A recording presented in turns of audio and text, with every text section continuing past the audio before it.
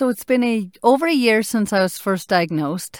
A year ago right now, I was going through chemo treatments. So right now, it's how are the kids?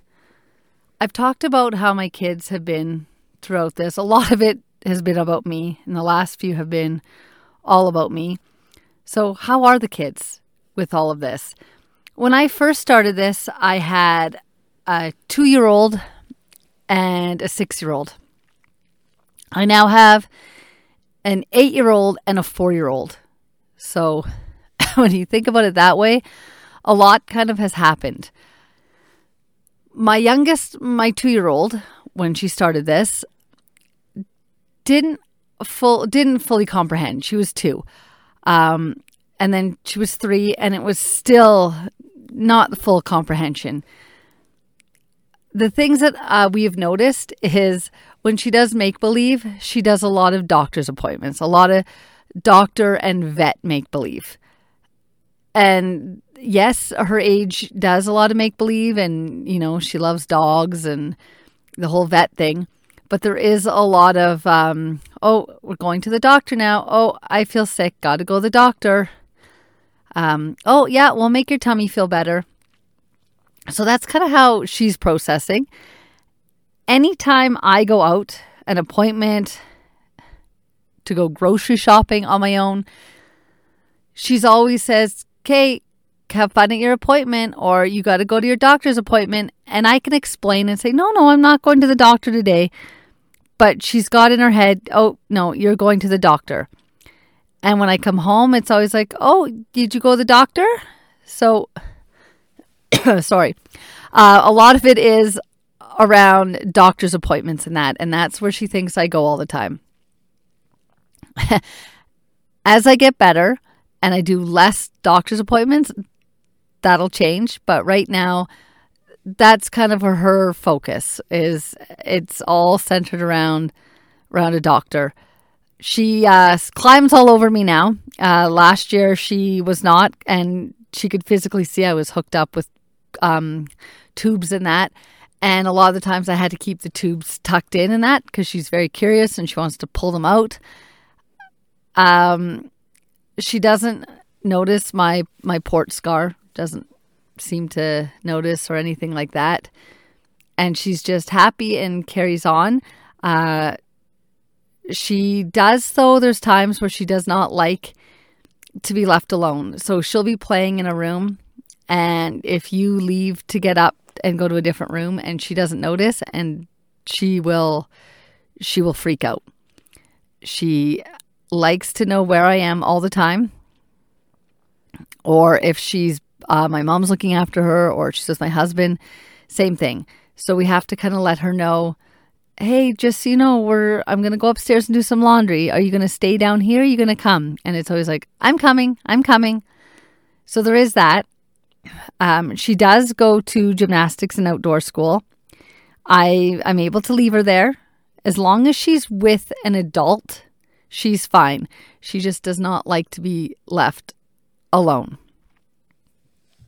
As for my son, and this has really got me thinking about resiliency in children, is my son has always been older than his years. So everyone just assumes like he's just so calm that he can take so much on. Like it's always like, well, he's the resilient one. He's so resilient. And it kind of gets me thinking about, yes, he's resilient, and resiliency is great. We need kids to be resilient. We need adults to be resilient. But does he have to be resilient all the time? Does he have to shoulder all this responsibility? He lost his papa, and he doesn't talk to us about him. We try to. He doesn't. I mean, is he bottling it up? I don't know. Is he talking to other people? Probably not. Is he kind of handling it in his own way? I don't know. Is this going to come back and completely explode when he's a teenager? Who knows? We try to talk about him. We try to keep Papa very much alive. We joke about him, and he starts to here and there be like, "Oh yeah, do you remember when Papa did that?" And we laugh about it. So there is that. he doesn't talk about my cancer at all. Sometimes when I'm kind of worried, I'll be like, oh my gosh, he'll overhear my husband and I talking.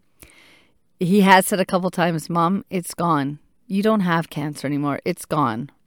But then I don't know if he's saying it as a statement to reassure both him and myself. I don't know if there's kind of like a question at the end, as in he's hoping that I'll come back and say, yeah, it's gone for good. So we kind of leave it as, I'm like, yeah, right now my tests are great. Right now it's gone, and I'm going to do everything I can to keep it that way. So again, not quite sure. There's times where he does seem to have a lot more anxiety. He's always been the type of kid, though, who likes to know exactly what's going on. He doesn't like surprises. He's always been the one who has to ask 1,000,001 questions, so he knows just everything. He worries a lot, but he's always been like that. And as a kid, I was a worrier too. So that kind of personality combined with this, not sure, but we have noticed that there is some more kind of outbreaks. You never see him at school. At school, he is known as the nicest kid. He is the nicest kid. He is so polite. He's kind. He is a friend to everyone. And then, of course, we see it at home because that's the way it is. Kids try their very, very best. And sometimes when they get home, that's when the behavior is, because they just can't hold it together anymore. And so, of course, we see the behavior, and he's comfortable with us. So he's going to act out in front of us. And some of it is anger and frustration. And it's sometimes he's so determined something's going to go a certain way. And when it doesn't and it's out of his control, he just gets so frustrated. So we've talked about him seeing someone. And not just as a family, us seeing someone. We thought that maybe just him being able to talk to someone that's not us. Because maybe he'll open up to someone about his papa and about me, or just other things that are going on, and just have someone else to talk to. We thought specifically it'd be nice to talk to someone, though, who works with kids and who definitely has kind of that terminal illness, cancer kind of focus. So we thought we'd go kind of through the Tom Baker. And they don't have anything, believe it or not. There is a huge gap in the system. They used to have something, I'm told, and they're working on bringing stuff back. But right now, there is a huge, huge gap. And I didn't realize where this lack was until we've encountered this. If he was going through cancer himself, there's someone. If I was terminally ill and dying, then he could see a grief counselor about that. So there's that. But there's not ones that are for families just going through an illness and things like this right now. And I guess the unknown and cancer still being the big, scary unknown. And what's he feeling? What does that mean to him? So we found that, yes, there's a huge lack. There's other places out there. And a lot of the counseling, too, we found, is still online. And that's because of COVID. And right now, my 7-year-old is not going to sit in front of a computer to talk to someone. He's not. He's a kid. He needs to be somewhere separate, right? Somewhere where he feels safe, right? He's not going to want to talk about something if we're in the background or he's at home or there's distractions. And we all know, for the ones that have kids or taught through online, especially young kids, it's a nightmare. It really is, the logistics and just everything about it. And if I'm paying money too, and I'm paying good money, I want one-on-one. I don't need online. I sometimes feel like there's that distance there. There's a more clinical, I guess, as opposed to being in the room where someone has to be focused on you, right? It's not about the one sitting in front of the computer talking to you and they've got their pajama pants on, but they look all professional on top, or, they're at home and they have distractions, or, they can't figure out how to turn off the cat emoji sort of deal. And I'm not saying that counselors, psychologists, all the rest are not professional whatsoever, but it feels like there is a little bit more when you're in a personal space. And that's just, disagree with me all you want. That's just kind of a personal opinion. So trying to find someone has been difficult. So through my naturopath, we did find someone. But again, and she was the very first to point out that the system right now is broken. It is a very broken system, especially with kids. They're lacking because of the pandemic and other things going on, and just whatever. They are experiencing higher needs of children with anxiety and children who need to talk to someone. And he's still quite young. So for me to book, I'm booking like 3 months in advance to get something. So we haven't started yet. I wanted to kind of get through the Christmas holidays and then kind of look in January, or maybe I do look now and start booking kind of something for after Christmas. But that's kind of where we at, because I'd liked him to talk to someone. There's a lot of ums in this one. I'm sorry. It's like piecing all my thoughts together. And as I'm talking, it's like I have these revelations. I'm like, oh yeah, I should do this. And yeah, that makes sense.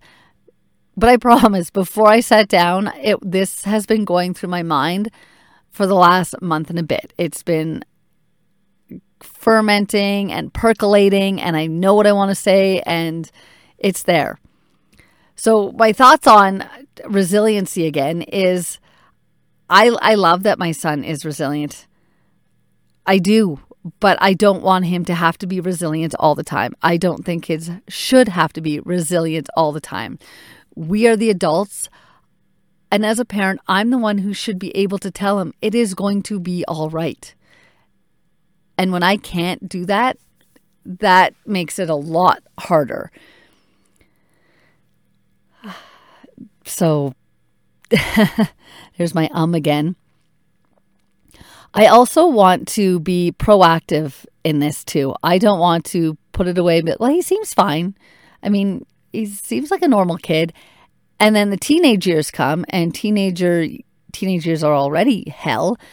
So you put a little, hormones in him, and then you have this from the past sitting that's been brewing, and him to become this moody, he's already going to probably be moody, but this teenager that completely cuts off and everything. And we are just sitting there being like, wow, we didn't see that coming. Or, oh my gosh, I wish we got him someone to talk to a lot sooner. I don't want to be in that boat. I want to be as proactive as I can. I love my happy little boy. I've read stories of children who are troubled as they get older. And sometimes you look at those parents and they're like, he was such a happy little boy. He was just so loving and happy, and he's not now. And it breaks my heart, and I don't know where it went wrong. So that kind of scares me.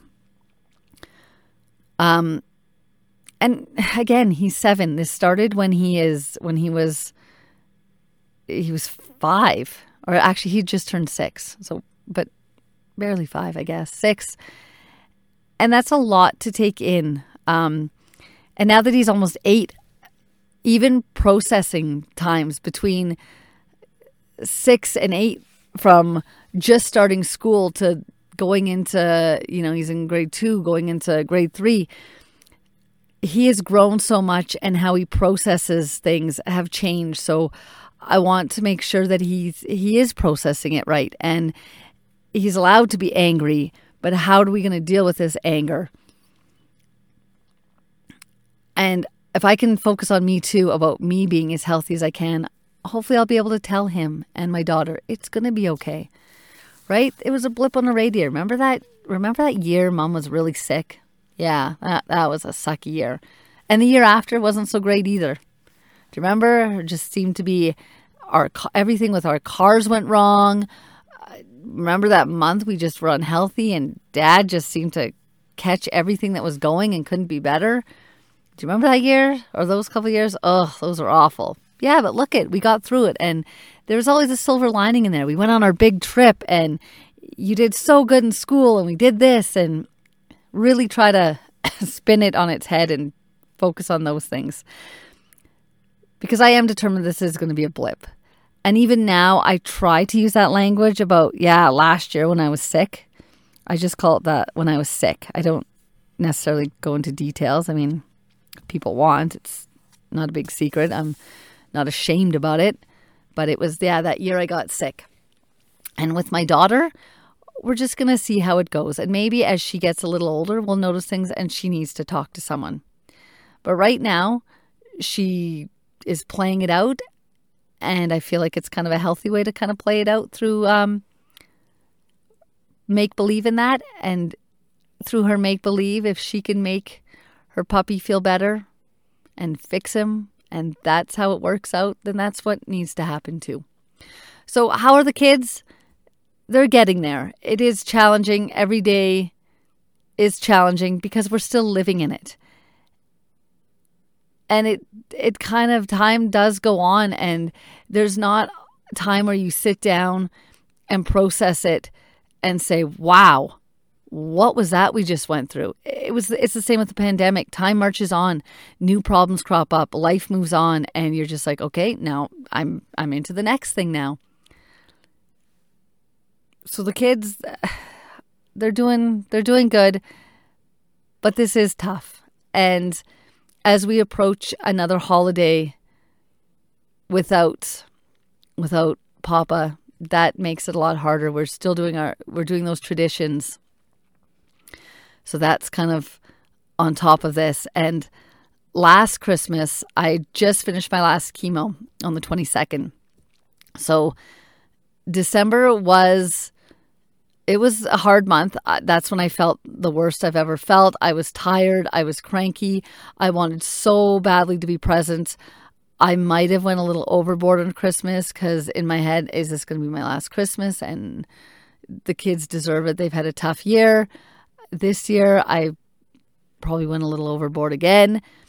But I am like, we're doing all the traditions, all the family traditions. We're making cookies. We are decorating. I looked at my December calendar and I'm like, we have got something every single weekend going on, and they're going to be absolutely exhausted. But I am so determined that I am going to be there, and we are going to enjoy Christmas. And in that dark, dark place of my mind, if they don't have a ton more with me than the ones that they do have, they're gonna remember. I am going to be hard to replace. I tell my husband that all the time, that if he wants to move on after me, that I'm gonna make it so he can constantly compare. I am a little immature that way. I am not the mature one that's gonna say, I want you to love after me. This is a totally separate tangent, got nothing to do with the kids, but just a moment of my selfishness where he is not going to love after me. I will haunt him. As I told him, I'm like, you found the best. Everyone else is second best. You will never love after me. Like, I hate to tell you, but this is it. So make the most of it. And he's just kind of shakes his head at me in that. So yeah. He's going to be happy now. He's the happiest he's ever been right now, and he'll never be this happy again. So I'm a little bit crazy, and my family gets to put up with it. But what's life if it's not for a bit of craziness? So onwards and upwards, and here's hoping that we can get some counseling for my son. Here's hoping that anyone out there, if you're wanting to go into any kind of counseling, children, and children with families going through illnesses, like that, there's a huge need. These kids need something. So here's like my big appeal